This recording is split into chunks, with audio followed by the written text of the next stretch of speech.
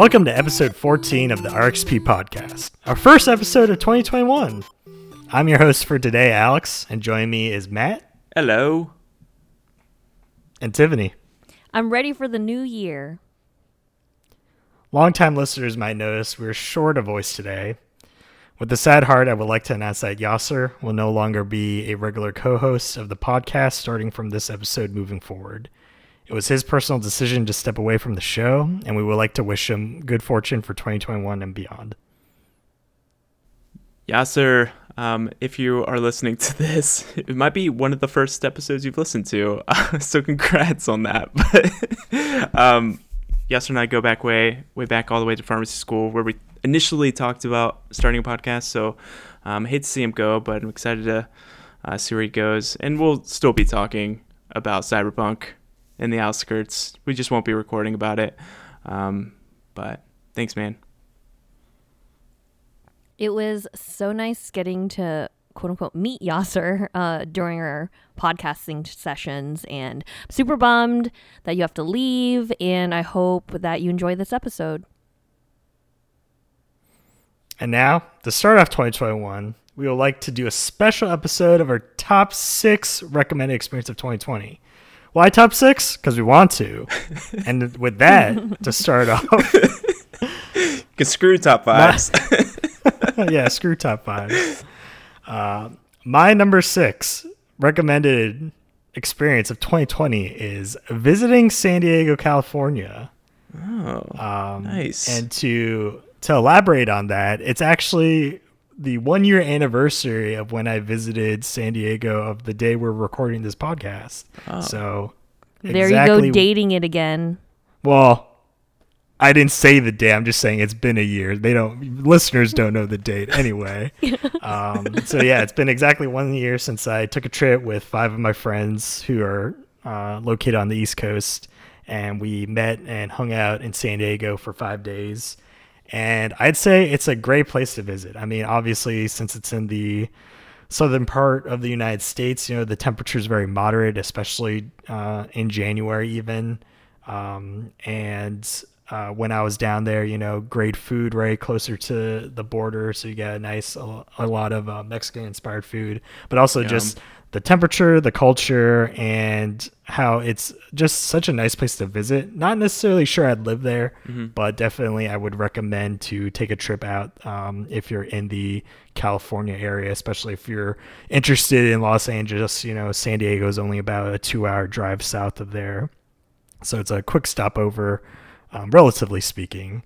And in particular, the places that I really enjoyed when I was down there were the Shout House, which is a bar that when I visited, I've actually visited during the night, where they had a dueling piano show, which was fantastic. Great music, great performers, and it was just such a memorable time there with me and my buddies. And also, I would recommend visiting La Jolla, which is north of San Diego slightly, but obviously beachside. And if you want to see the beach, great water. My first time being in the Pacific Ocean, because I went open water kayaking off the beach, so that was quite the experience. I got to see dolphins and a seal in in the wild for the first time, not just behind a glass, in an aquarium. So it was definitely a memorable experience there to kind of realize, all these things that we see that are either on the internet or in these, human made spaces that, they exist, right? It's wildlife for a reason. So it's definitely was great to kind of, I guess, not to say it in that, kind of trite way, but, becoming one with nature, as they say. Mm-hmm. I think that's a great recommendation. I had a friend that lived there for many years, and I stopped by over there occasionally, and I really recommend the San Diego Zoo. I think that's a great experience, but I love zoos, so that's just me. Me too. Oh yeah, I also stopped by the zoo as well. Great place. Yeah. To visit. Gosh, I miss traveling so much. Oh, I know. And obviously, take the chance to go out there if you can, when it's safer to do so. Yeah. It'll be on the list. Man, I just really miss traveling. Just anywhere. Being on the East Coast, I'm like, Oh, West Coast, that sounds nice. I've only been to Los Angeles too. That's the only place in California I've ever been. So you're missing out on a lot of California. that's true. It seems like a big state, if I remember a map correctly. So yeah, you've been to the Lost. Now you gotta go to every San, and then you'll be everywhere.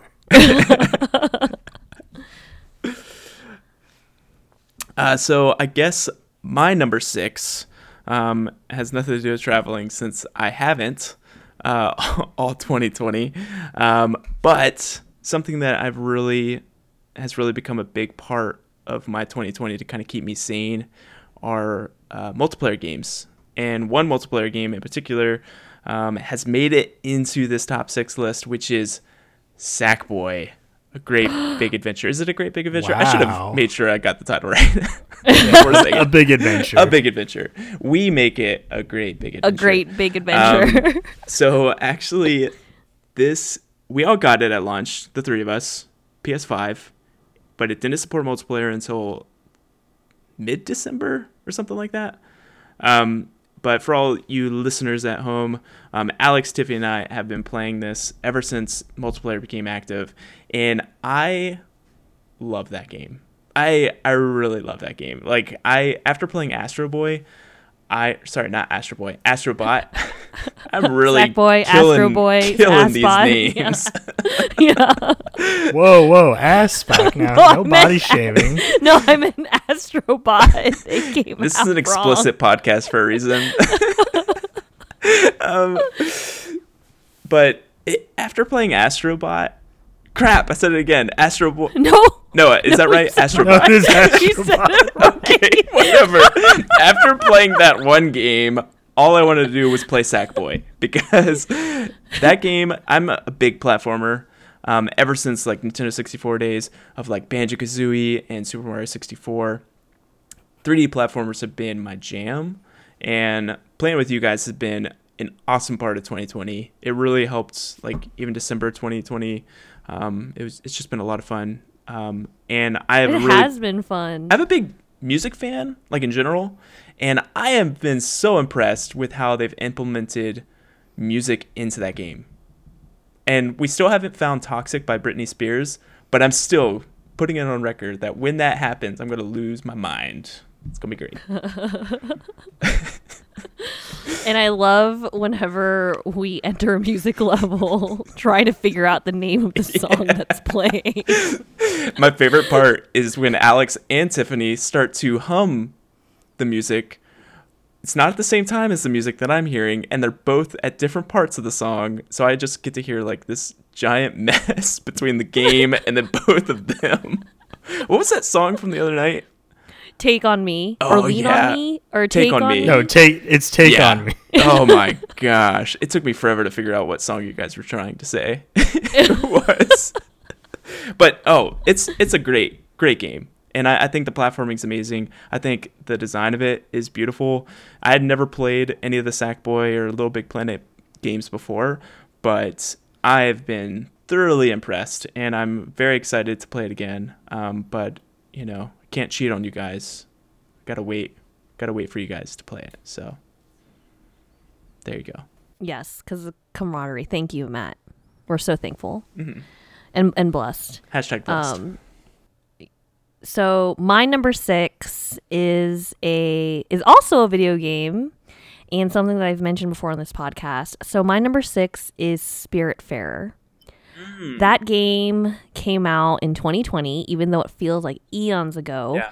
And it was just a very delightful, low stress video game. And honestly, like I probably recommend it to anyone that's not, or it's basically accessible to anyone. Like you don't have to be a pro gamer to play it.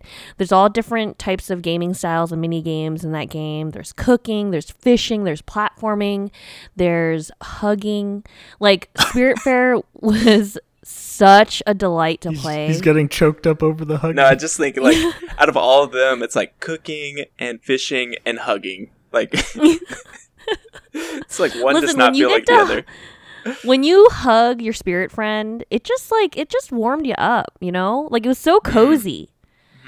I Jolly, as some might say. Yeah, jolly and cozy. It was basically also weirdly like soothing, even though it was about death and loss. And you know, some people may have been affected more than others in 2020 due to the pandemic, and you know, some people may have missed on having those personal relationships with family and friends because of the social distancing that we needed to do to keep everyone safe. But Spiritfarer just was so nice, and you got to play as this little girl named Stella and like go on the journey of taking some of your spirit friends to cross over.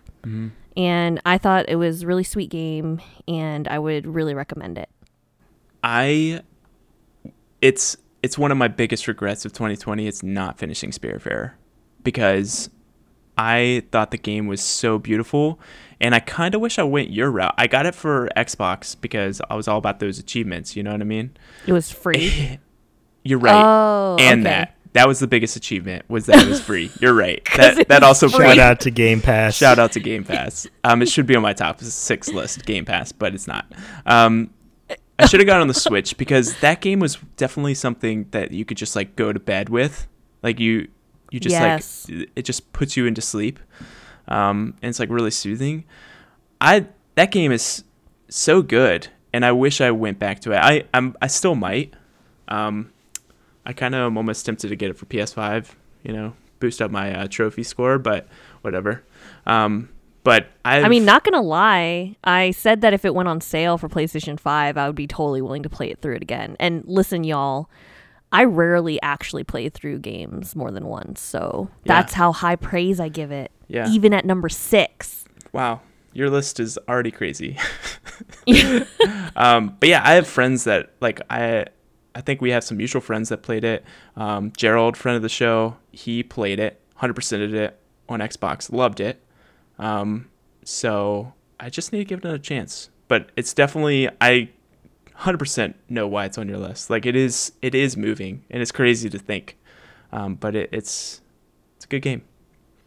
Speaking of moving, my number 5. What a segue. I guess we're moving on. Yeah, what a segue, right? My number 5 is actually Pixar's Onward, that came out on March 6th of last year.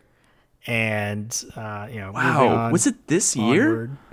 Yeah, or last year, Matt. I mean? Within a year. Oh my gosh, that seems like so long ago. Yeah, and it's my number 5 for a multitude of reasons, but mostly it is the last movie I saw in the movie theater prior to all of the COVID, procedures being implemented, especially in California. And so it's one of those last experiences I got to, have that surround sound, see it on the big screen type experience.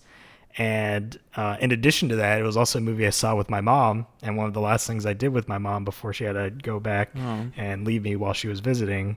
So for those two reasons, and also just the movie itself and kind of its message about family, and I guess in a way also of loss and I guess acceptance, which it does seem somewhat similar to Spiritfarer in these aspects.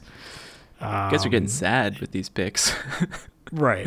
And, at least hopefully moving on, positivity, right? Top 5 or top 6, recommended experience of 2020, but in a positive way, in that it's just was an amazing movie. Yeah. And especially the lead voice actors, Tom Holland and Chris Pratt. They did an amazing job as the main two brothers in the movie. Obviously, I'm not going to spoil what happens in case people haven't gotten the chance to see it, especially in the theater. Not to say it's ever come back to the theater, but just no spoilers here for the most part. At least for me. I don't know about these two. They might be loose cannons. I adored that movie so much. Watch it now on Disney Plus. I still have yet to see it. So I will change it, I promise. I've been wanting to, okay. And I have Disney Plus, so I will put it on the list. It is such a great story about family, like in a journey. It has an epic journey. It has likable characters, adventure, They're two nerds. Like, honestly, it was so good. Excellent recommendation. So I guess moving on to my top five pick would actually be something from last gen that I'm now have played on the PS5, which is Spider-Man PS5 Remastered. I know you guys have both played the PS4 versions, so I'm a little bit behind because I never played the PS4 version. But one of my favorite games growing up was Spider-Man 2. I played on PlayStation 2, I think. I played it on PlayStation 2. It was either that or GameCube. But it was my favorite game, one of my favorite games growing up. Just the freedom of like playing as Spider-Man is something that I've always loved. Spider-Man is like probably my favorite Marvel character. I really enjoyed the Spider-Man animated series from the 90s. So good. Like, coupled that with Batman the animated series, and so down for it. But that game was so good. Like, I platinumed Spider-Man PS5 remastered, or I guess it's PS4 remastered, on the PS5. I played it on New Game Plus and played it on Ultimate difficulty. So I've like 100%ed everything in that game. And both of you were like, nah, you don't need to. Like, you're at 97%. But the part of me was like, one, I wanted to get like that OCD perfection of like 100%. But two, it was just a fun game and I didn't want it to end. Like, I loved playing as Peter Parker and I enjoyed playing as Miles Morales too. Both of those games were excellent. And honestly, like, I'm a big comic book nerd and fan. And it was so cool to play in a medium that, you know, like, we watch movies all the time and I love watching movies, but there's something about just playing the action of it and getting to kind of put on the suit per se. Like that, video games just transcend all other forms of media at that time. But that game has been one of my favorite things on my PS5 since the launch. I think it was my first real platinum after Astro Bot. I had to think about that. I was like, take your time, Matt. Take all the time you need. Don't mess this up. But it's so good. It's so good. It is so good. I love that game too. What was your favorite part? I think my favorite part was seeing characters reimagined in different ways, like characters that I've known for a long, long time, like Dr. Octavius. Dr. Octavius, you actually start out working alongside him. And wait, are we doing spoilers? We're not doing spoilers. No spoilers. You work alongside him, and in the back of your mind, you're thinking, this is Doc Ock. Like, he's one of the biggest villains that Spider-Man faces. And it's so strange to be able to like see him in a different light, kind of see him in like the more human side. It really reminds me of Spider-Man 2, back with who's the guy that played Doc Ock? It's on the tip of my tongue. Anyway, that guy. I thought they did a good job. I don't remember that actor. They did a good job in that movie too, when Peter worked alongside him to show kind of his human side. And it's the cool thing about Spider-Man is that all the villains have somewhat of a reason. Like, they're not just evil to be evil. Sometimes they have personal reasons that are like trying to get money for their kid, or trying to, like, they're doing all these things because they're getting blackmailed. Like, there's a lot of human side. I feel like Insomniac Games did a good job at fleshing out some of these characters and made them interesting. Like, even, you know, your interactions with MJ, like the classic thing is, you know, you and MJ are a thing. You know, everyone should know that if you've seen any sort of Spider-Man film or comic or TV show or anything, and kind of seeing like a human side of Spider-Man that, yeah, he's awkward and he struggles with girls. You know, it's just like a thing. He's a guy, you know, and guys struggle with that sometimes. So I just like the human side. That Insomniac Games just really nails. Just 100% nails. Awesome. I think Spider-Man is also like excellent. And when I was playing through Miles Morales, I was like, oh man, should I get the upgraded version and replay that? My one gripe but is that I finished all these, like 100% and everything, and then they had like that super powerful mode where it's like HDR 60 frames per second, like a week after I finished them up and platinum both of them. you finished. Yeah. Yeah. Maybe you need to play through it again. No. Who knows? Can't do it. No. It's number 5. It's not number 1, all right? Oh, fair. Okay. So my number 5, my 5th recommended experience of 2020 is a specific escape room that's actually doesn't exist anymore, which is really sad. But honestly, you guys, it was one of the best escape rooms I've ever done in my entire life that I feel like I have to talk about it in case this company ever comes back from the ashes and recreates this room. So everyone listening, I need you to know, come close. Come close. I love escape rooms. And before the pandemic hit, I used to do them all over United States when I went traveling, or I even did one in London because I'm that much of a nerd that I found one when I went vacationing over there. And I just love the experience. It's basically like a real life video game, you know, solving puzzles with your friends or strangers, what have you, and like cracking the code. You feel like a rock star when you like escape the room and you punch in that code and open the door. I literally feel like I could like break a car in half. You know what I mean? So there was an escape room that I did in Northern California. I went to visit Alex in early of 2020. I had a chance to visit him before. I haven't seen him since. But we went to an escape room, and the company is called Off the Couch, and they had an escape room called Excalibur. And this escape room was very immersive, multiple rooms. Like you walk into a room, the first room that you walk into feels like a forest. They even changed the temperature settings to make it feel like you were walking outside. Yes. And then even before you started the room, you know, it was called Excalibur. Everyone was given a role. Mm-hmm. Like wizard, scribe, knight. Like, was really cool. We all got cloaks, and like if you were the scribe, you got a notebook and a pen, which you use to take notes throughout the room. The wizard got a staff. The knight got a sword. What was your role? I was the wizard because cool. I just like literally was like, he was like, we have a wizard. I'm like, everyone move out of the way. That's mine. Like, and then so Alex didn't have a role when we walked into the room, but then they gave us a hint. They're like, you might unlock more roles as you make your way through. And then we were like, oh, no way. And not gonna lie, we used like my wizard staff in the room with magical like puzzles, Matt. Oh. It was okay. It was so immersive and amazing. Yeah. I honestly can't gush about it. I'm very sad. Was this like multiple rooms then? Yes. So like multiple escape rooms within a giant escape quest. Room. A quest, yes. Okay. So it's like we were like in the forest trying to make our way into the castle.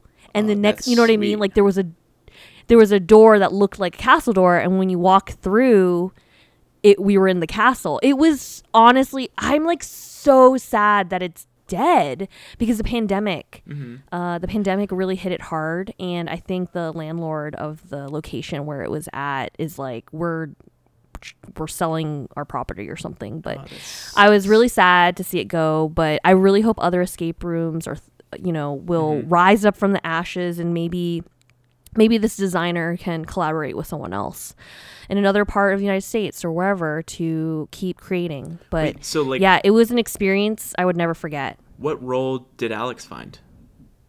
That's spoilers. Oh, okay. We'll tell you offline. All right. We'll tell you that offline. That sounds good. Yeah. In case for the listeners out there that might have a chance to get to experience this later if it does get resurrected from the ashes. Okay. That's fair. Yeah. How many escape rooms have you done? Is that a lot? double digits. I feel like at this point, Less close than to 100. Okay. yeah, less than 90, 95? maybe no, that might be too high. Maybe I feel like at least 60, right? Whoa, Like I really? feel like at least 60. That's a lot. I like escape rooms. What's your winning percentage? Honestly, I'm probably at like a 70%. Oh, Probably maybe She's a pretty good. winner. maybe 75. Okay. Maybe 75.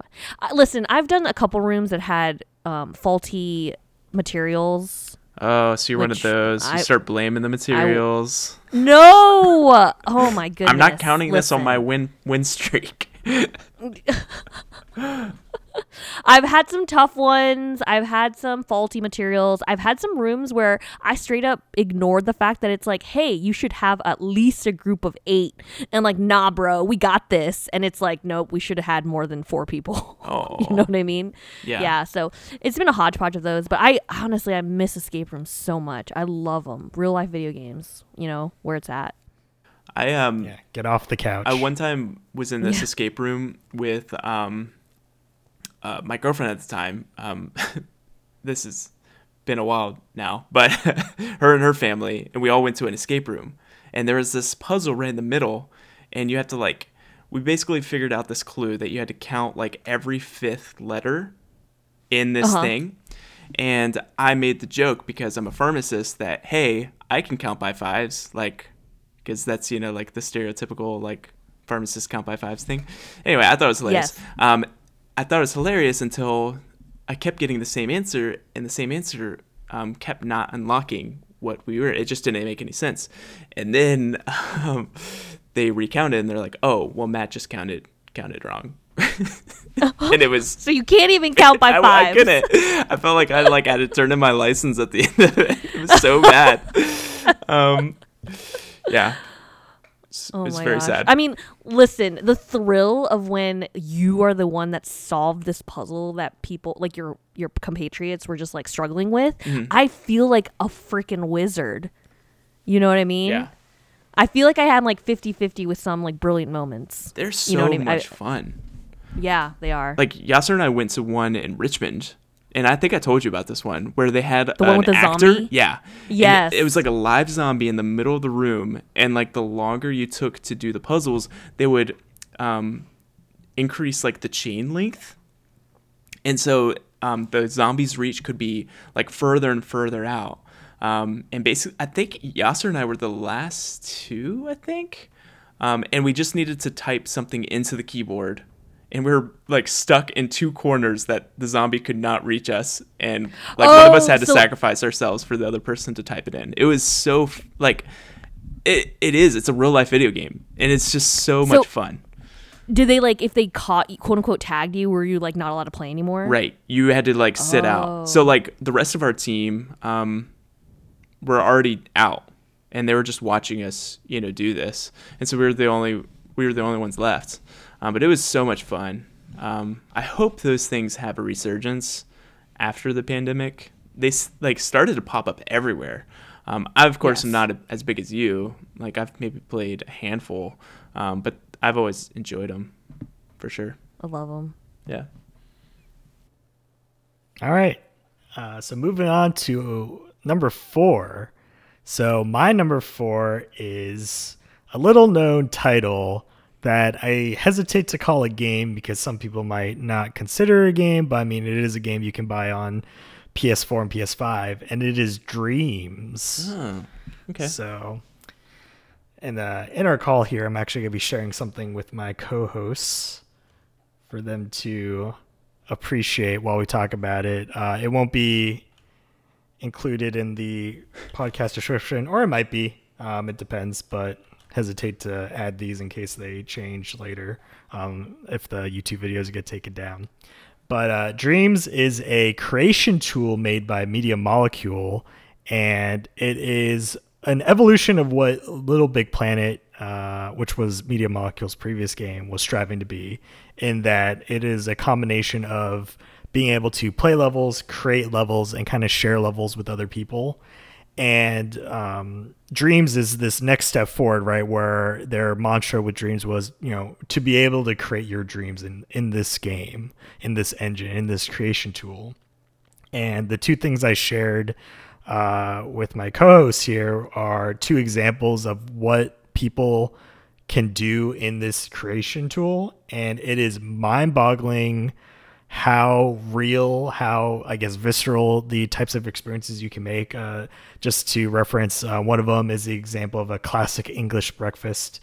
So you got roasted tomato, baked beans, sausage, egg, bacon, or Yo, it looks good too. I guess, yeah. Like they're like glistening. Definition of bacon's different in Britain, but yeah, like a real British photo. bacon. Yeah. And the other is an example of just taking a walk outside, which we would all love to do, right, in 2020, being in nature and just being away from people. But these are just two examples of how powerful the Dreams tool is, as not just like creating games, but also just creating experiences, right? So like looking at this delicious looking breakfast, or looking at this kind of outdoor scenery, and kind of being able to, walk through and just hear the sights and sound, or hear the sounds, see the sights. And on top of that, also just to enjoy games. I mean, back when I bought it, because it came out in February of last year, I just tried a handful of experiences that people just made, within basically a week of it coming out. And you just can see the creativity that people get to experience with the tools, and just kind of how over time I can only expect more and more out of this. And I guess you'd say it's weird in that, since the game is more so just a compilation of what people make of it, and so obviously when you buy it, it's not something that really has any real innate value. I mean, there is a single player story you can play through that's made by Media Molecule, but the game is more focused on catering and supplying these kind of curated experiences to you, to say, oh, during wintertime, a lot of people made, Christmas related things. And it was just nice to like go through and, listen to people make music in Dreams, and just look at these winter scenes with snow. Living in California, right? We don't get snow out here. So just being able to see snow in the game is just kind of nice to get in the spirit of the holidays. And I'm just very impressed. And, as a wannabe creative myself, I'm just very excited when I see the things possible in this tool of, what could I make? What is something that I might be able to, invest some time in, and maybe even collaborate with other people, because that is definitely something they promote. And you being able to ask other creators to use their creations in your own Dreams, and obviously giving them credit for what they made, and having that in your contributors list, and just kind of the things being made in Dreams are compilations, or these creative outlets of other people's dreams. And so you just get this nice kind of fun, weirdly cooperative multiplayer experience, even though it's very asynchronous in that way. But definitely it's something I would recommend if you have a PS4 or PS5. I think it's been on sale for even like $20 recently, and that's something that you can hop in and just see, games, people's music, like little skits, basically animated skits, or what I showed Matt and Tiffany, just here's just some scenic stuff you can look at that's made in this like tool, but looks almost photorealistic. But like, so here's my question.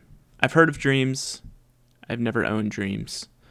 How do you make all this stuff? Is this like Minecraft, or like closer to Photoshop? Like, this is intent. Like, this looks like a picture. Yeah, it really is. It's however you want to create it. There's really no so there are tutorials, obviously, like with any game, to help get you used to the tools. So like making shapes, resizing, how lighting works, how pathfinding works, like simple AI routine. Mm-hmm. But it is like a development tool. So something like Unreal Engine or Unity, or any sort of other development engine like game creators might, use to develop things like Sackboy, right? And I guess Dreams really does well when you're able to, I guess, learn from other creators and kind of build this common knowledge base of, I can see what the tools can do, right? The tutorials kind of explain to you, oh, this is how you select a block. This is how you can shape it. This is how you can place like a key light. This is how you can move it around. This is how you can change opacity of a material.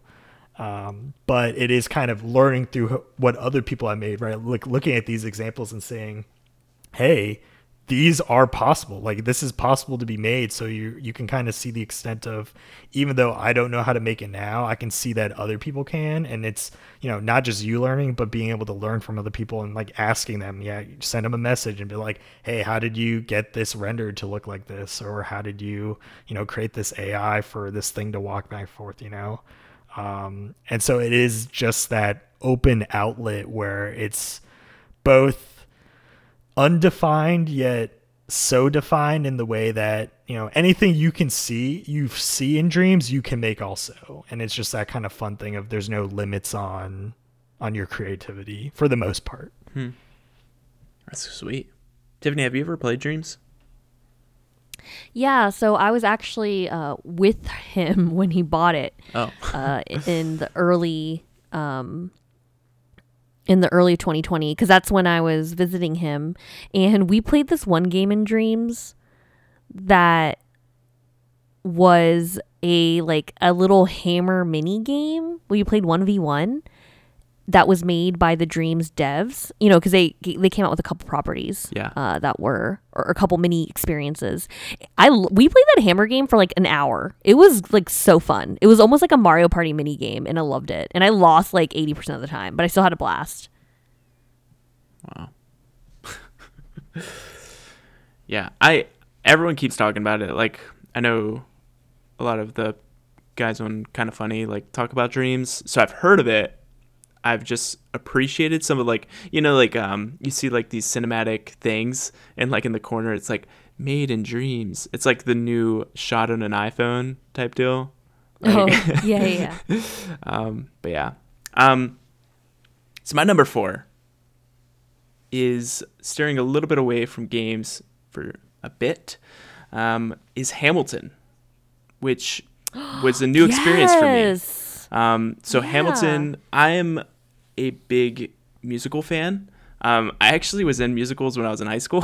It was just no way. Yeah. I was big in the drama department. Not big as in I was famous, but I was I really enjoyed it. It was something I really enjoyed doing, getting in front. I can see it now. And singing I can see it. And acting. He always had the lead role. No, that's not true. My favorite role I ever did was an Oompa Loompa in Willy Wonka. It was the most fun I've ever had on stage. You're the tallest person I know, so that's crazy. What? I'm not that tall. So I have heard a ton of people talk about Hamilton. One of my co-residents loves Hamilton. She loved Hamilton. I think yes. She would talk about it all the time. We were in pharmacy school together. She would talk about it then. I knew I wanted to see it, but I knew that the tickets were really hard to get, so I knew it was kind of a shot in the dark. But when they said that they were going to release it, a filmed version on Disney Plus in the summer of 2020, I was like, this is it. This is the time. I watched it, and I was blown away. It was spectacular. And I don't know if you guys get this. When everyone hypes things up, over time, I almost get super nervous because I'm it's not going to live up to the hype. It's just not going to. But it really did. It delivered. I thought it was so well put together. The music was great. I've already talked about my love for music. I listen to a lot of 90s R&B and rap, and I thought all the music numbers were just so on point. Lin-Manuel Miranda is so talented, and whether or not it's completely historically accurate, I don't really care. It was just a great story. And I've, since I watched it, I think it released in July, since then, I've listened to the soundtrack at least once every few weeks, a song here or there. But that was so good. it's probably one of my favorite things that I've watched on Disney Plus. You know, like minus Mandalorian, but Hamilton definitely is a great thing. If you have Disney Plus, go watch it. You won't regret it. I completely agree. I agree with you in that I'm not the biggest play guy at all. Not to say that plays are bad, but typically it's not.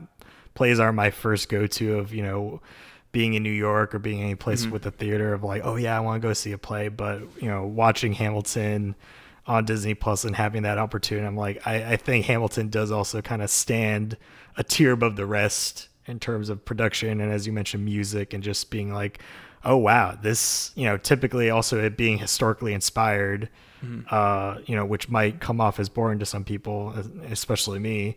It made it entertaining in a way that I watched the whole thing and like had no problem just sitting through the whole, like 3.5 hours? Yeah, it's long. Hours? Yeah. But it was, every minute of it was great. I also adore Hamilton. I actually have the first CD. So it's a 2 CD soundtrack. I have the first CD in my car, like in my CD player almost at all times. It's kind of my default. Like if I don't like what's on the radio, I play the songs off the soundtrack. I actually went through the pains and struggles of getting tickets when they came and toured in the DC area. I waited in an online queue for like 8 hours to get tickets. Wow. Yeah, and so I believe I saw it in like 2019, I think, summer of 2019, and I loved it. I didn't even have the original cast, but who they had in the tour group was still excellent. Oh, I'm sure. It was amazing, and I loved watching it on Disney Plus with the original cast. It just, it was fantastic. I wholeheartedly agree that it was a great experience. I listened to the songs by King George III like over and over. I think his songs are so funny. Oh my gosh. My favorite song is the one sung by Angelica, Rewind. It's track number 11. I play that song. Track number so 11. Frequently. I love that song. Oh, it's so good. So I guess piggybacking off of the Disney train, my number 4 recommended experience of 2020 happened in March 2020. I went to Walt Disney World right before everything shut down. And I went to Star Wars Galaxy's Edge in Disney's Hollywood Studios. And this ride, you guys, Rise of the Resistance, which opened up in December 2019 at Walt Disney World, was the best ride, interactive experience, what have you, I've ever experienced. The ride broke down on me 3 times. So that was kind of a struggle. We were waiting in line. It broke down. And we had to leave. We had to come back. At one point, I think I rode it for a little bit. No. Yeah, I went through one part of the section because there's a walking section and then there's like a car riding section.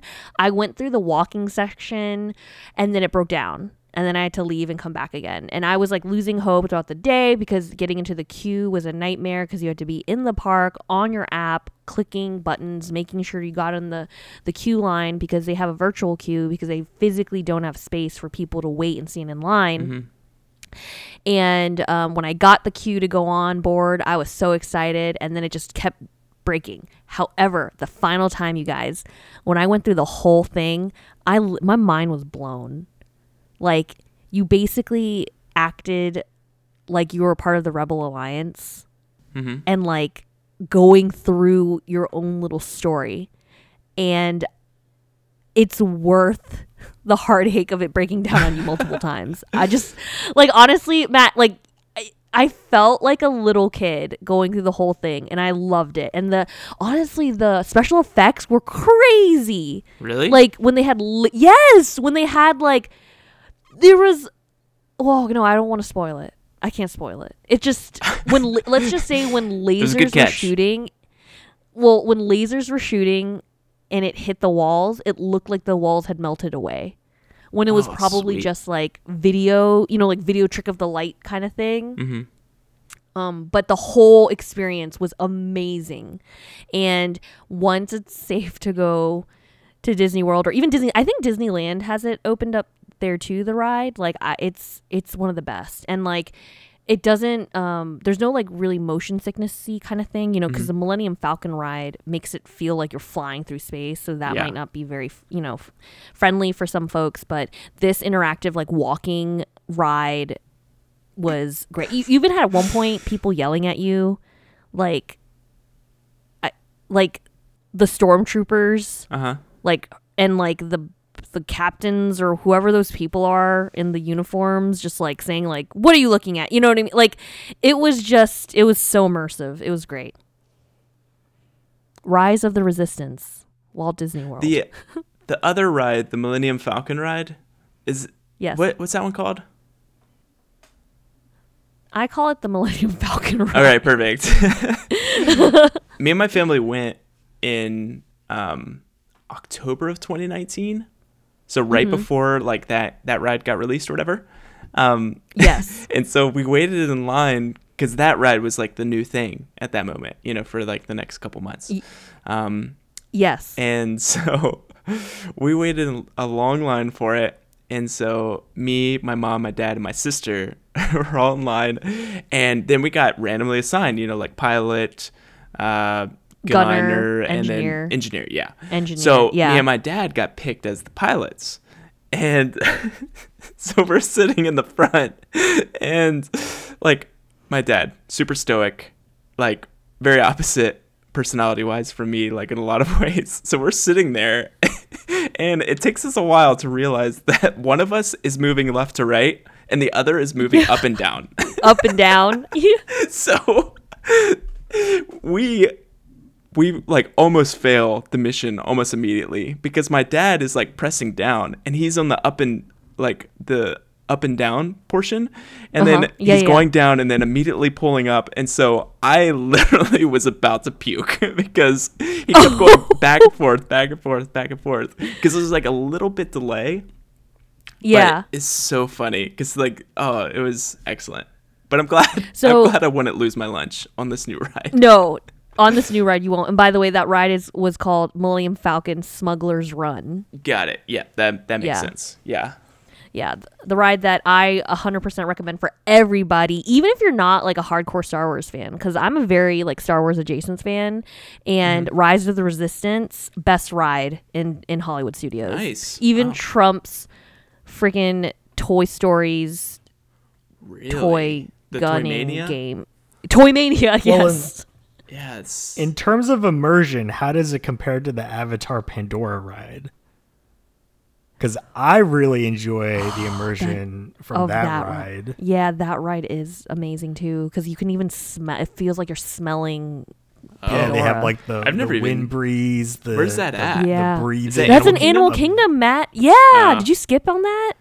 I think we went down to like St. Augustine area, and then we drove into Orlando just to go see Star Wars, like in Hollywood Star Wars. Studios. Yeah, so we only went to Okay, Hollywood that- Studios. Yeah. Okay, yeah. The Pandora ride is in Animal Kingdom, and that ride is also Got it. excellent.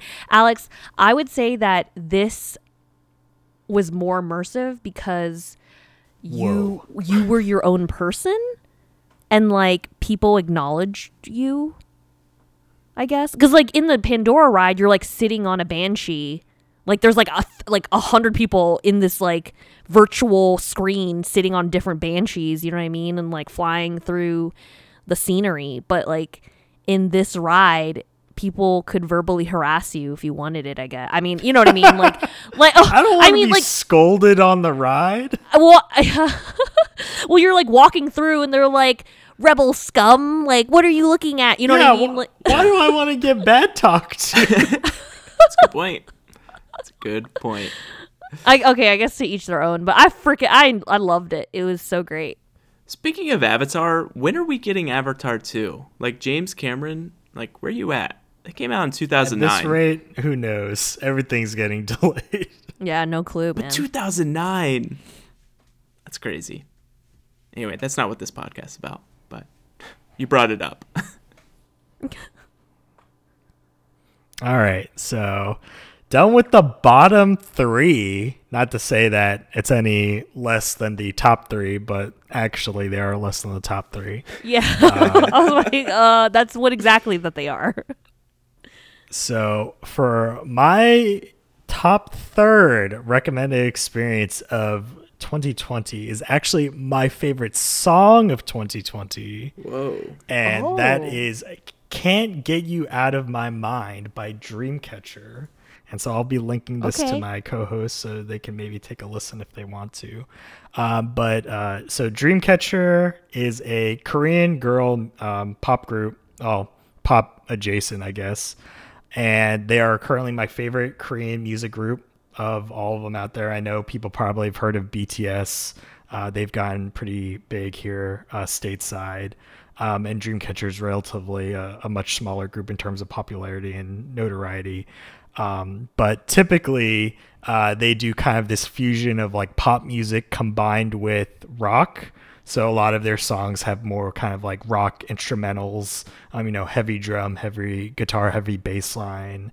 And so they're just, they're very different than your typical, what you might think of Korean pop group, something like BTS, or if you've heard of them, Blackpink. And in particular, one of the things I like about Dreamcatcher is that they're very outgoing, not just with the music, but with what they do musically. In the past, they've done a lot of covers of songs in English. They've covered things like Lucky Strike by Maroon 5 and There's Nothing Holding Me Back by Shawn Mendes. And Can't Get You Out of My Mind is actually one of their first own wholly English songs that they've done. So all the lyrics are in English. And it's more of a EDM style track, so it's not the rock that they normally are, but has that EDM kind of electronic house style music.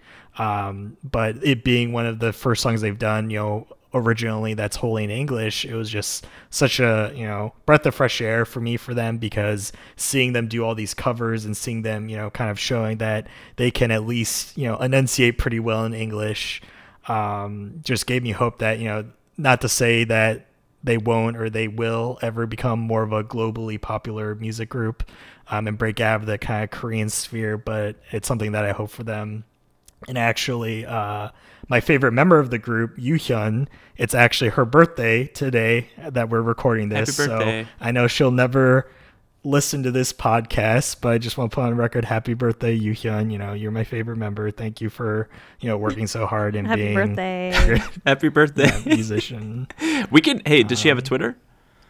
We could just. Oh man, I actually don't know. I'll just add her if she has a Twitter. I'll add her and be like, I don't know. Listen, 50 some minutes in for your shout outs. Right. But yeah, so favorite song of the year, favorite from my favorite group, and just we're recording on her birthday, so just a combination of all those things.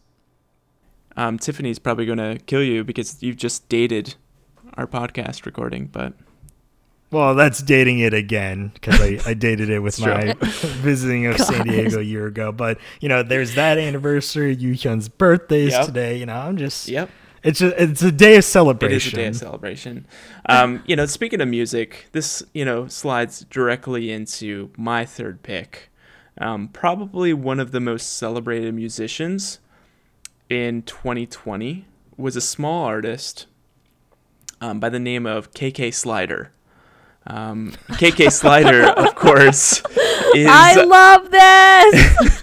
is the dog musician that plays on Saturdays on many people's islands, all the way since March of 2020. So, of course, I'm talking about Animal Crossing, New Horizons. This came out in March 2020.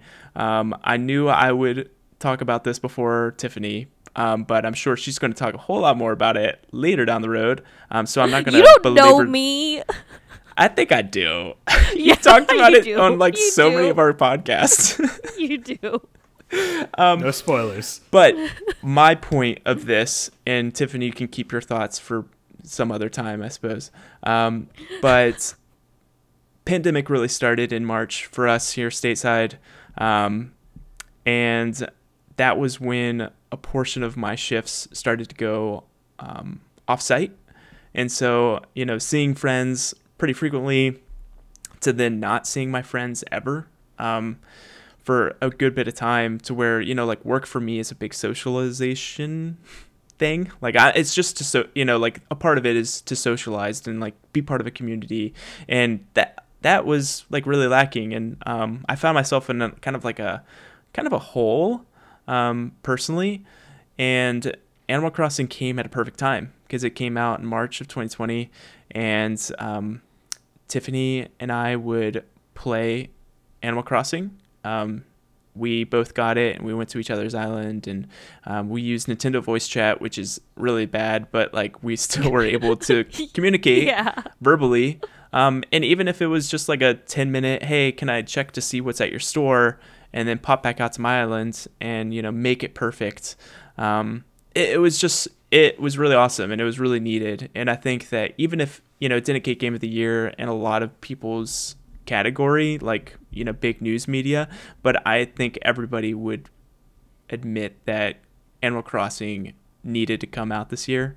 At least that's what I think personally. So, it's been a pretty big, portion of 2020. Of course, I've fallen off the track since maybe May of 2020. I moved on. Others have stayed on for a long time, which is great. But for me, Animal Crossing came at a perfect time, and so I couldn't recommend it more. But that is that. I'm just going to say that I love Animal Crossing. So my number 3 is Animal Crossing. No, it's not Animal Crossing.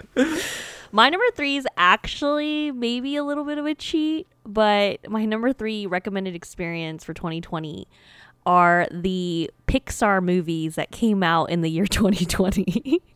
So 2 movies came out and are on Disney Plus. The first movie is what Alex had mentioned in his list, Onward. Delightful story, loved it so much. Story about 2 brothers. I felt like it was super relatable. Alex is my brother, and I just saw a lot of similarities. He's not my brother. Yeah, but I'm not his brother. Alex is my brother, but I'm not his brother. And I just saw a lot of, like, some similarities between kind of the 2 brothers' relationship. The older one was kind of like more like enthused and like outgoing and kind of like I don't want to say crazy, but he was just like so like, let's go on an adventure. And I feel like sometimes I fall into that category where, specifically when Animal Crossing came out, I'm like, Alex, this game is so amazing. Let's go on an island and make an adventure. I slowly broke him down, and he ended up getting Animal Crossing too. So anyway, Onward was such. She paid for a third of the game, so that's what got me to get on the adventure. That was my first interaction with Alex. Was I went to his island to sell my bells at a high price, and then I just sat next to him. Yeah.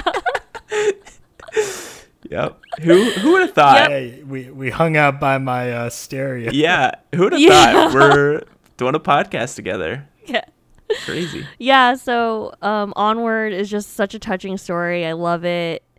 I highly recommend it. And then 2 movie that came out on Christmas Day was Pixar's Soul. Now, this movie was supposed to come out in November in theaters, but luckily I'm really glad that they decided to put it on Disney Plus for no extra cost. That was so comforting. And I watched it Christmas morning with my mom, who came to visit, and it was so moving. It was really what I needed. I really don't know that it's much of a children's movie, more so than an adult movie. It's about a character who had a dream of playing jazz, and he ends up dying before that dream can officially happen. And so the whole movie is about him trying to get back to the real world.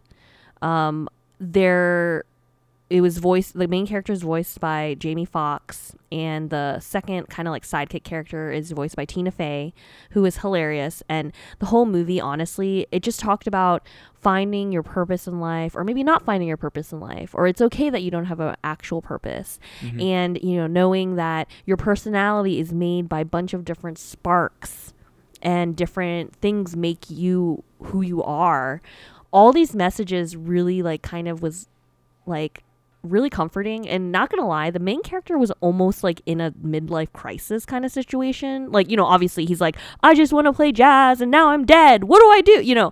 Like that kind of like comedy. And I really could relate to that, because it's like, am I doing what I want to do for the rest of my life? Like, you know what I mean? So I just thought it was such a nice, like, Disney-fied way to send a message and have a great story. And so I really recommend both of those movies. And if you have Disney Plus, you need to watch them stat.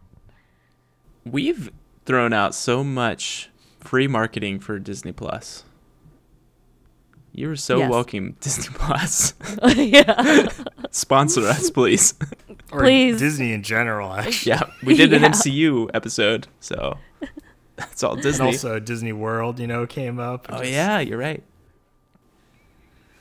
All right, so top two. My second highest, second least highest? I don't know. Top second recommended experience of 2020. And in a general way, it is the Japanese role-playing game genre, or JRPG genre as a whole. And so just to list off a few of the Japanese RPGs that came out last year, Dragon Ball Z Kakarot, Neo 2, Persona 5 Royal, Final Fantasy 7 Remake, Paper Mario, The Origami King. And yes, it's a JRPG for those of you out there who don't think it is, but it is totally a JRPG. And Yakuza Like a Dragon, which I've spoken on the podcast previously.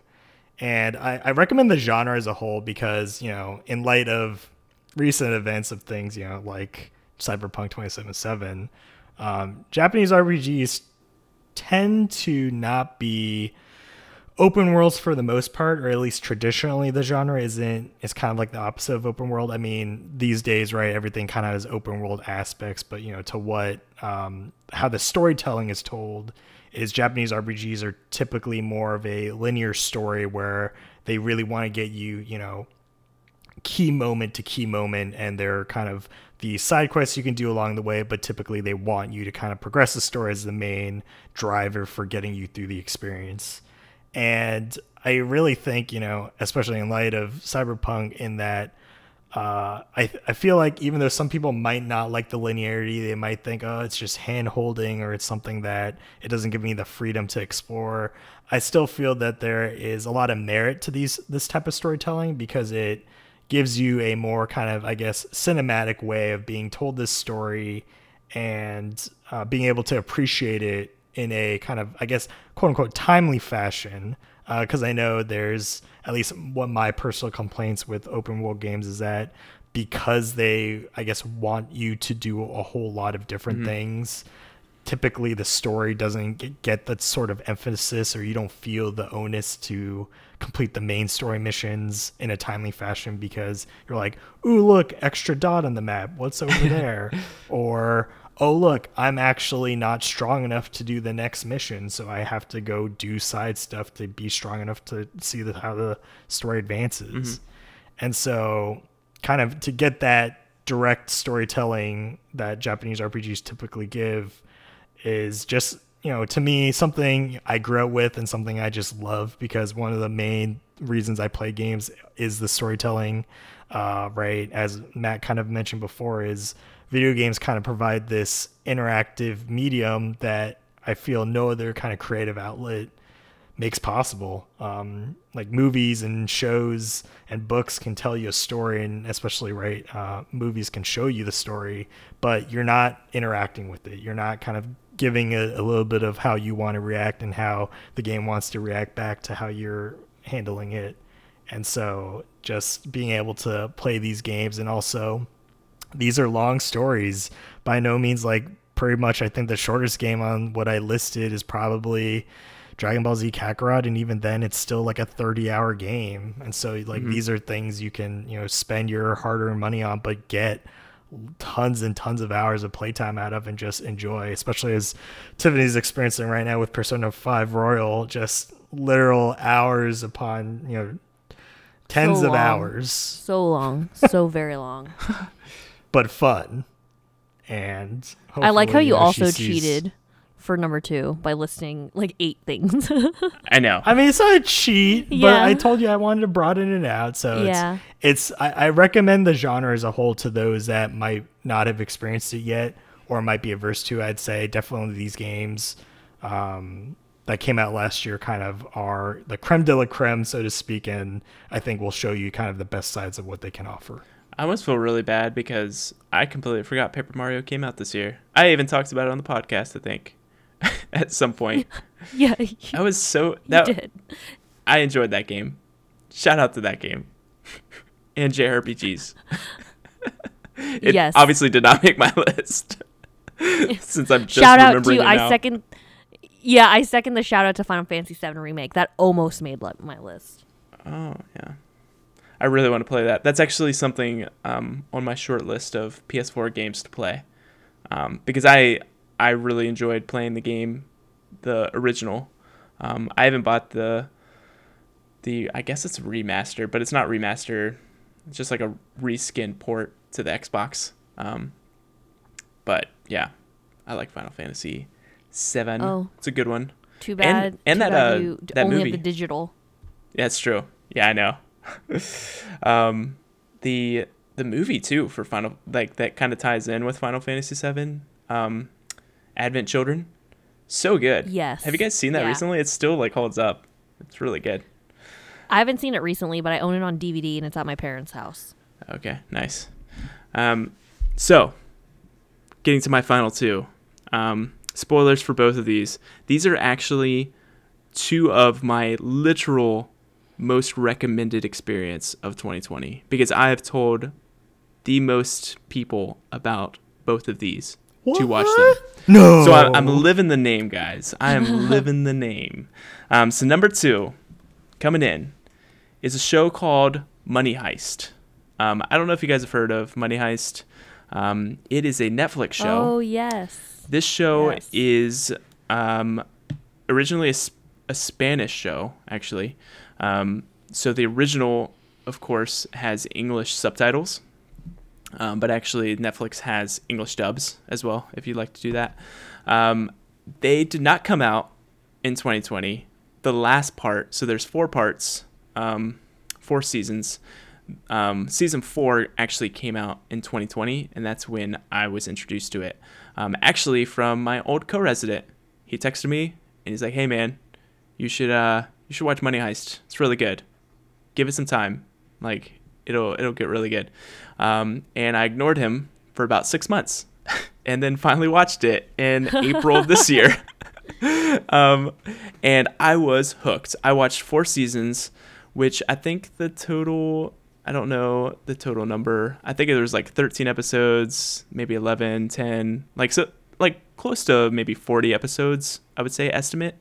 All 45-minute long, and I watched them all maybe a week, maybe even less than a week. Like I did nothing but go to work and watch Money Heist. And this was time when I was working from home, so I literally would log into my computer from home, work, and then when my shift ended, I would close my laptop and turn on my TV and watch Money Heist. And it was so good. Like this show, basically the premise of Money Heist is it's a bank heist. It's a glorified Ocean's 11 type show where there's a central character named the Professor, and he kind of finds this group, this motley crew that may not even like each other, but they all bring something good to the table to pull off this heist. And it basically follows their adventure through the Spanish mint of stealing that. And it's great. It's so well written, and it's just so interesting. I could not recommend it enough. I've told a lot of people about this. I don't know if I ever told you, Tiffany. before this podcast, but I'm telling you now, you should watch it. Season No, you've 5. you've told me a lot. What'd I say? I was just saying that you did tell me about Money Heist. Oh, okay. Actually, several times. Okay. And I just still haven't watched it yet. Okay, perfect. So you're in the ignoring phase. Perfect. Give it some time and then watch it. It's so good. And reportedly, even I think yesterday, they announced that season 5 is the final season and it's coming out in 2021. So I'm super excited to see how all this ends. But it's great. It's a great show. If you like shows that are smart, like that are just well written and don't have like, it's just a lot of thought and care went into these characters. It's very intriguing. I've always loved money heists, like bank heists, Just like heists. big, Yeah. elaborate plans, with someone that has just thought of everything that could have happened. And you're almost, you're rooting for the bad guys. And it's just so cool. It's excellent. So it also has really good original music in it as well. I'm actually, I could hear, so this is maybe like 2 or 3 weeks after I finished it, my bedroom wall backs up to the apartment next to me, and that apartment, it's their living room, and so like at 1 a.m. I could hear the music to know that my neighbors were watching Money Heist, and like I was a No little bit way. mad, but then I was like, you know what? Good for you. That's a good show. Now turn it down. I'm trying to get some sleep. So anyway, you guys should watch it. Give the first season a try, at least. I would 100% recommend it. Best show I've seen all year. And this beats out, Mandalorian, Queen's Gambit, The Boys, everything that we've talked about in our peer review. I would put this above all of those. Wow. Okay. I'll keep it in mind. And maybe I can practice my Espanol Yeah, by do it. listening to it in Spanish. So my number 2 is actually also a Netflix show, or a show that you can watch on Netflix. It is the show Schitt's Creek. So it's a Canadian show that stars Eugene Levy, Dan Levy, Catherine O'Hara, and Annie Murphy. And the premise of the show is a family that were very wealthy, and their lives are turned upside down because Eugene Levy, who plays the father of the family, the father figure, was swindled by his business partner, and basically everything of their value was recouped by the government. And except for one thing, the deed to the town called Schitt's Creek. In the show, Eugene Levy's character bought Dan Levy's character the town as a joke when he turned 16 or 18 or something, and was like, this isn't worth anything, so you can just keep owning this town. And so they end up showing up to Schitt's Creek and end up living in a motel in the town, and they have basically a 2-bedroom suite, I guess, in the motel that has a connecting door. And so they just kind of live there while they're trying to get jobs and make money, blah, blah, blah. The children characters, or Dan Levy and Annie Murphy, are hilarious because they're just kind of they're supposed to be in their mid to late 20s, but they are clueless about general stuff, life in general, and they're just one of my favorite quotes from that show is in one of the first episodes, and I quote it even to this day, where so the characters' name are David and Alexis. Those are the names of the characters of the children, and they're in the room, and David's so you can have the bed closest to the door, I'll take this bed. Because it's like 2 beds in this room, right? Like 2 twins. And Alexis like, no, David, you get murdered first. And like moves her suitcase from the bed that's closest to the door. She's like, you get murdered for once first, David. And like that line killed me. And I literally, whenever I go on road trips with friends and I am like, we're in a hotel, I literally am telling people like, okay, you can get murdered first. Like, I'm going to take this bed. That's hilarious. Yeah. And so the 6th and final season came out to Netflix in 2020 of this year. And honestly, I've never been so pleased with the end, like a series finale before in my life. Like I honestly, like I can count on one hand the number of times I felt like happy or at peace with the way a show ended.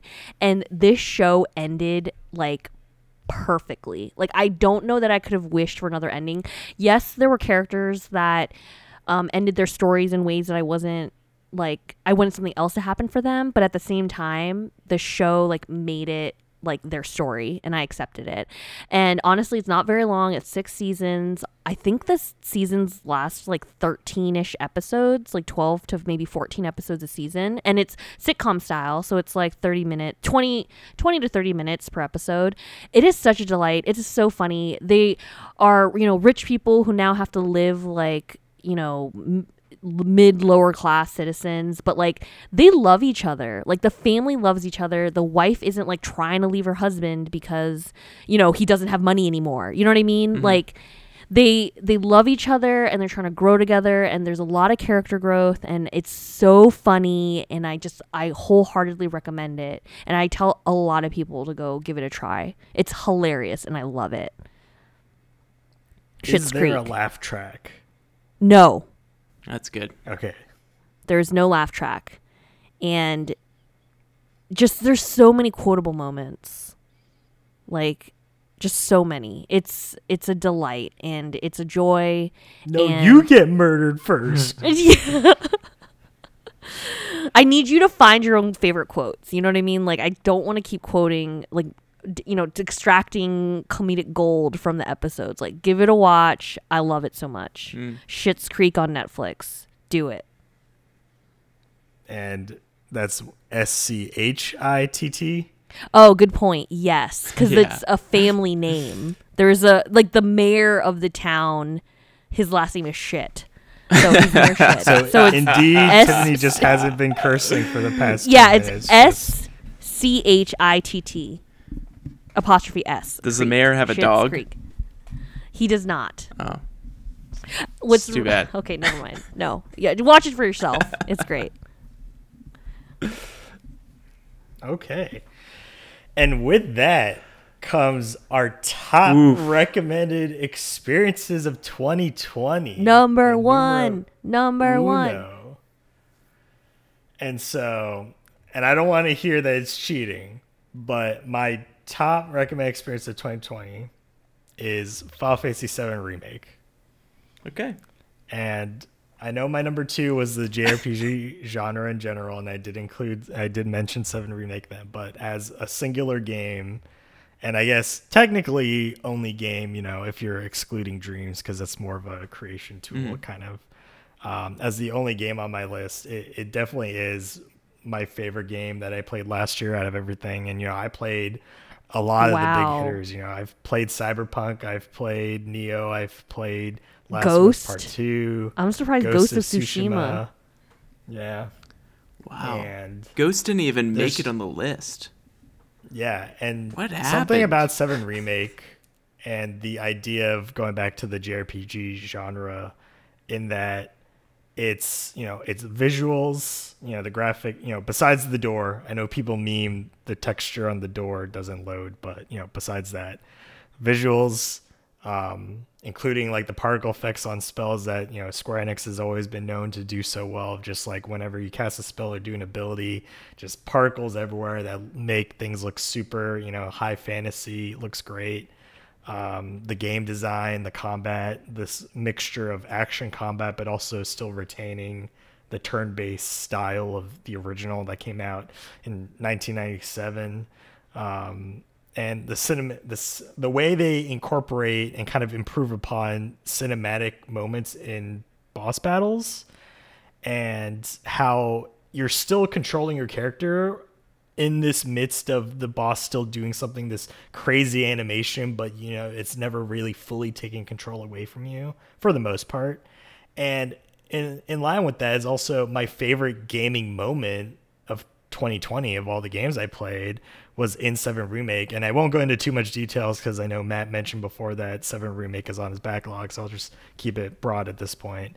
The end of Chapter 7, and in particular a musical change in the key moment at the end of Chapter 7 where there's this instrumental music going on, and this swell of choir just gets added to the song. And it's a song that's appeared in the original game, but obviously it was redone for the remake, and it didn't have a choir in it originally. But just this transition in the moment where the choir gets added to the song seamlessly too, because the Square's sound team did a great job in incorporating musical transitions in the soundtrack. And just how, and I realize it's that moment of when you're adding a choir to anything, it just makes it feel much more important. Oh, yeah. And much more, I guess, have much more gravity than anything else that has happened. And in that moment, right, having heard the original song and listening to it and being like, oh, this is such a great song. I love how the remake did it. But then adding the choir at that moment at the end of Chapter 7 just added so much more to that experience. And it's one of my most memorable experiences of any video game I've played, and something I'll definitely remember going into the future, and just how that has stayed with me, and also how polished that game is. And I know people, it was announced back in 2015, and so it took 5 years for it to get released, but regardless of how much dev time there actually was in those 5 years, it was definitely a product worth waiting for. And it culminated in that moment for me, just hearing the music, doing the battle itself. I'll spoil that a little bit more. There is a battle at the end of Chapter 7. I played Final Fantasy VII before, so hopefully there's nothing added, I guess. Well, I won't say specifically, though, because you'll see, like, in the run-up to it, you'll know what I'm talking about. Like, you'll see it, what I mean, way before you get there. But the actual experience, I actually have the a YouTube video, but I realize I'm not going to post it. Just for anti-spoilers for at least you, and Tiffany's already played it, but no spoilers for her. But yeah, just It was such a great game, and I really can't. Yeah, like no other games. I mean, the other games I played last year came close, but this just, the entire experience and it being a remake and just being like, oh, this isn't the end, right? Like we're getting more 7. And personally, I don't mind that it was split up, and I'm more excited for it, kind of having it, it in parts, because seeing what they were willing to invest into the part 1, I'm just now totally in on. If you're willing to go this far to remake this game for a modern era, I can see that they truly care about kind of remaking the game. And I can only hope for the best of the next parts that come out, whether it's 1 or 2 more parts or however many parts they decide on, are going to be just as good, if not better than the first.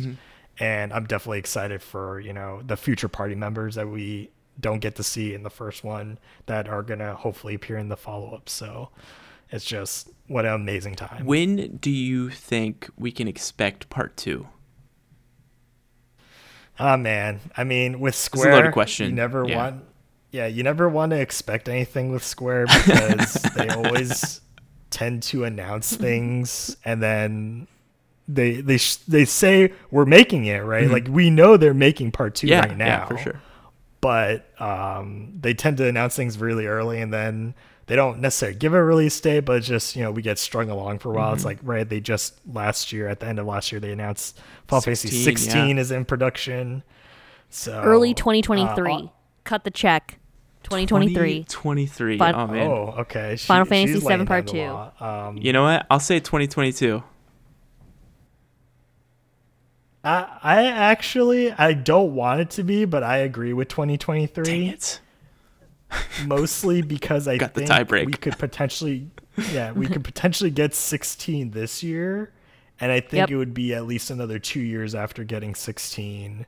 So if we don't get 16 this year, I might say 2024. But yeah, Oof. I think it's at least a 2-year gap from getting 16 out the door. Sad. I'm But, sooner the better, but It was a don't great rush it. game. As Cyberpunk has shown, please don't rush it. That's true. Take the time that you need. So, Alex, I want you to know and our listeners to know how much I value your recommendations. So, while you were talking, I Googled Final Fantasy VII Remake, and I was brought up this tweet from their official Twitter that says, "Tag the friend who still hasn't picked up Final Fantasy VII Remake and tell them it's half price for only one more day." And so I went on PlayStation and I purchased it during our conversation. So after I hopefully platinum Cyberpunk, whenever that's going to happen, Final Fantasy VII Remake will be next on the chopping block. I'm Nice. so man. excited. I'll Such keep a you great posted. game. Keep you posted. Chapter 7, man. That's the All chapter. right. We'll see. We'll see. It's such a great game. That came out April of 2020, and right after Animal Crossing, I consumed that game. It just felt good playing it with the battle style, and it was beautiful to look at, and I loved it. I actually started it and finished it within a month, which is great. Unheard of. Yeah, it's normally unheard of. Her commitment to that game, especially with also playing Animal Crossing on the side, that's a testament to how good 7 Remake was to get her to finish it that quickly. I also Yes. vaguely remember her telling me that her brother was texting her to stop playing Animal Crossing and to play Final Fantasy VII Remake quite frequently. I might have imagined it, Matt, No, you didn't imagine it, because remember he mailed me mail in Animal Yes. Crossing that said "Play 7 Remake." Yeah. That's all that it said. I was like, "Ooh, I got mail," and I opened it up, and all it said was "Play 7 Re." It's "Play 7R." That's all that it said. That's so good. That is so good. All right. So, the number one recommended experience, which is going to shock the world. It's going to shock everyone on the podcast, everyone listening from home. It's probably not going to shock anybody. My most recommended experience is Hades. What? I know. No. I know. This was the easiest thing. It's definitely my game of the year this year. Hades was something I didn't expect much of. I had heard the hype, and it was just something I picked up and played and fell in love with. It just was a roguelite that I've, historically have played some roguelites and roguelikes, which we won't get into that conversation again. But I was just engrossed with this setting. I loved all the characters. I loved the music. I played it, and I'm a big Soulsborne fan. So Dark Souls, which Demon Souls I need to get back to too. That's a good reminder. But I love hard games. I enjoy them. And beating Hades for the first time at run 17, and then beating the game altogether, which takes 10 complete runs to get the full story at run 40, 42. I was just as invested, if not more invested, at run 42 as I was in the first run. I thought that the character development was all there. The story was enough to pull me back in. And the thing is the entire first, 17 runs, I had no idea what was going to happen. This is a very narrative story, and it's what's going to happen when you get out? The whole premise is to get out of hell. Why do you do another run after you get out of hell? That was all I was thinking, and I was just so interested to see how they were going to play that, and I thought that they played it in such a way that was so well thought out. And And then even like, why would you want to do it multiple times? Why would you want to do it 42 times and, beat the game 10 times? Is the story really worth it? And to me, it was. And, I have a lot of respect for Supergiant Games. Obviously, like I run our Twitter. And so if you follow us, which you probably don't, since we have one follower named Michelle and the three of us. Go follow us. Follow us, Matt. What's our You can follow us at RXP_podcast.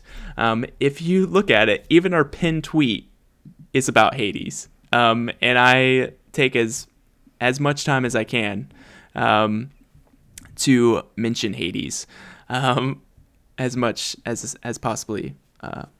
As humanly possible. I have a lot of respect for Supergiant Games, like I said. One caveat to my recommended experience is to watch the NoClip documentary series, which goes deep dive into Supergiant Games. We've talked a lot, like even with Cyberpunk and CD Projekt Red, there was like some crunch potentially happening and like these developers having to put in long hours. Supergiant has been so transparent with their work practices, and basically they say that it's basically illegal to send an email after 5 p.m. on Friday. Like weekends, you're not allowed to send an email, you're not allowed to send a text. That's work related, because even if you want to do that, it doesn't mean the person who receives that text or receives that email wants to work. I have the utmost respect for Supergiant Games. So watch that. There's 5 episodes. I think the 6th episode is coming out early this year. So keep an eye out on that. But really, like, I recommended it to all of you all. I know Yasser picked it up. Alex, you and Tiffany picked it up. I recommended it to my good friend James, and he's already beaten it. Well, he hasn't. I don't think he's beaten it all the way through, but he's working through that. He's enjoying it. He really enjoyed the NoClip documentaries. I have been trying to put this in anyone's hands as I can, and I really want it to come to PS5 because I'll play it again. It was that good. So I know you guys are not surprised by this recommended experience, but it's definitely my number one. Yeah, I really need to get back to it because I haven't even done one complete run yet. The farthest I got was the second phase of the final boss. Okay. So, but it's definitely still on my list. I do not intend to abandon it, as I do with some games that I haven't played, like Gwent Thronebreaker. Although I don't intend to abandon that either. But definitely I do want to at least do the one run in Hades and see really what that reason is as to why you would do more. Because somehow I'm still in the dark. I have not been spoiled yet. Nor do I even know. Luckily, I haven't been spoiled on the true ending either. Mm-hmm. So there is still intrigue there for me to at least do the one run, if not do the 9 more after, to get that full story and, completely, quote unquote, complete the game. To be honest, like, Alex hasn't even triggered one part of the story that I thought everyone triggers early on. And I was just baffled. Really? By my cryptic conversation with Alex, because I was trying not to spoil anything. And I was like, wait, you really didn't do that? And he's like, no, why? I didn't need to. And I was like, wait a second, what? Like, I'm just really surprised. I managed one complete run. I escaped. I only recently found out about God mode, which allows you to gain defenses every time you die. And I had no idea that was a thing. And so I struggled through the game to escape one time, and then when I went back, which I was very interested on escaping again, I just was like, I was beat again twice when I was trying to repeat it, and I was like, I can't do this right now. So then I kind of put it aside, so I haven't gone back yet to do my extra escapes, but I think I want to. I might do that next week. I don't know, we'll see. But I agree with the music. I actually just pulled up on YouTube the Eurydice song. One of the characters in the game, her name is Eurydice, and she sings a song called Good Riddance, and I love it so much. Yeah. And I just pulled it up on YouTube and listened to it because it's beautiful. I agree, the music is beautiful, the art is beautiful. I love the theme. I absolutely adore the theme. In middle school Tiffany was all about Greek mythology. like big ass backpack, glasses. Actually, I didn't wear glasses in middle school, but like, you know, just imagine a nerd, and that was me about Greek mythology. Yeah. So I'm super excited to talk about my number one recommend experience of 2020. It is also my game of the year 2020. You guys, it is Animal Crossing New Horizons, game of the year. Wow. Excellent multiplayer experience in the sense of camaraderie. That's the end of our show. Nope. Let me have my piece. Let me finish. You both had your soliloquies about your games. I'm going to talk now. Listen, you guys. Yes, traveling to your island and watching the loading screen of the airplane getting to your island is a nightmare. It's still a nightmare. However, have they not fixed the game just... No, they have not fixed it. However, the game is just such a delight still. I was so disappointed I didn't stay up on New Year's Eve to watch the ball drop in Animal Crossing, because apparently that was one of the stamp cards I was missing. I was like missing one stamp card in my game, and I found out after the fact that it was watching the ball drop on New Year's Day or New Year's Eve. I had to work on New Year's Day, so that's why I went to bed early. But I'm literally still meeting people now that like play Animal Crossing or just got Animal Crossing and are telling me like, hey, I just got Animal Crossing, or like, oh my gosh, you play, like, let me visit your island. Like, I had someone who I haven't spoke to in like a year and a half visit my island a couple weeks ago. Matt, it was one of your co-residents. Yeah. Like, yeah. So, and then I had another friend, my best friend's little brother, just like messaged me and said that he got Animal Crossing, and like in the last couple weeks. And I was like, oh my gosh, let's exchange friend codes. The whole friend code thing is still a nightmare too, like, to be honest. But anyway, the game, so great. Like, the day it came out, I was like so stressed because I unfortunately bought a physical copy from Best Buy, and I was like, please don't shut down. Please don't shut down before I get my game. Please don't shut down. Like I literally was like, I was like really hoping hard that I could get it, and I got it. I got it. I played it. I'm still playing it. I do have to admit though that today was the first day this week that I logged on to Animal Crossing. So I didn't log on Saturday, Sunday. Oh wait, now I'm dating the episode. Dang it. Let's just say remember, it's your top experience of 2020, so that's true. So I mean, I have slowed down a little bit. I still like to visit my island and see what's going on. January and February are new months for me in the game because, you know, the game came out in March, so I'm still like kind of actively, you know, checking things out, I've caught all the bugs, I've caught all the fish, like that's really exciting. I am kind of like still looking at some outfits and stuff. They expanded the storage in the game, which has been a delight. I'm making snowmen. I'm really bad at making snowmen. I'm actually kind of mad about it, how bad I am at making the snowmen. But that's really fun because it's wintertime. You know, there's snow on my island. But when you make a snowman perfect, he gives you a DIY and he gives you a large snowflake to help make the item that he taught you how to make. So it's just such a cozy and jolly game. I love it so much. Animal Crossing. Everyone get Animal Crossing. Matt, boot up your Animal Crossing. I've mailed you so many things. I was just about to ask you. Like, your mail probably stopped accepting the random stuff I was mailing you. Probably. I kind of feel bad. I put so much effort. You remember my gardens? My gardens were like legit. Yeah. Your gardens were beautiful. Yeah. They're probably now just full of weeds. Yeah, they are. But it just feels like a lot of work. Like, I know when I log back in, everyone's going to be like, "Oh, why'd you abandon me?" And I'd rather just ignore them for the rest of my life. Oh. I mean, if Nintendo keeps updating the game with little like activities, like, I'm here for it. Like, Matt, this weekend there's another fishing tournament. It's like the last fishing tournament for like my stamp card.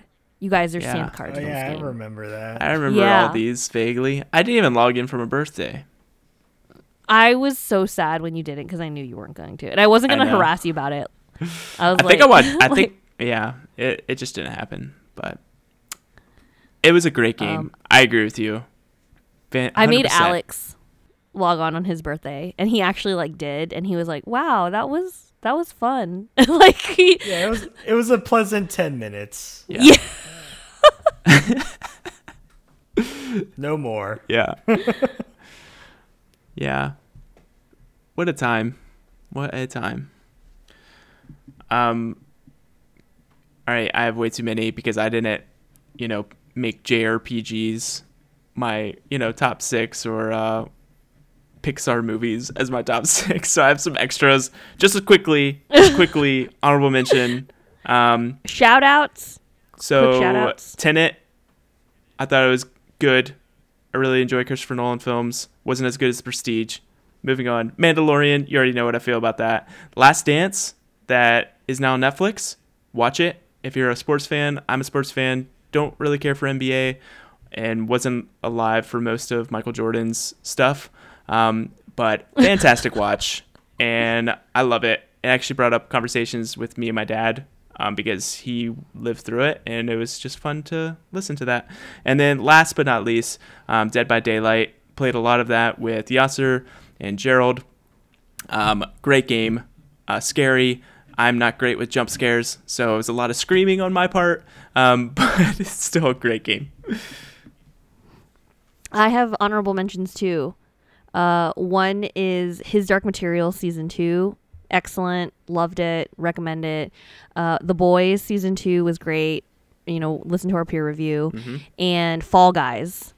Oh, Fall Guys almost made my list, but it just didn't. But Got knocked out. but shout out to those properties, and I agree with Matt on Mandalorian and Tenet. Mm-hmm. Check it out when you have a chance. Okay, and with that, I'd say we're at the end of our healthiest episode we've recorded. It's a big boy. Whew, this is a long one. Man, 2020, there was actually so much that happened and things that I forgot about. I know. And then remembered. Yeah. And so with that, you can follow us on Twitter, as Matt mentioned before, at RXP_podcast, or you can email us at rxp.podcast@gmail.com.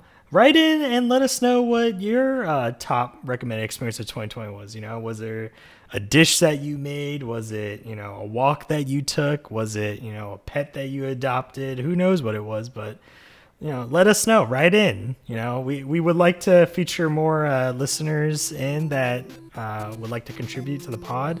So just, tweet at us or write into the email. And with that, take care, and we'll see you in future episodes of 2021. Bye. I never got into the whole bread making thing. I can't eat bread, so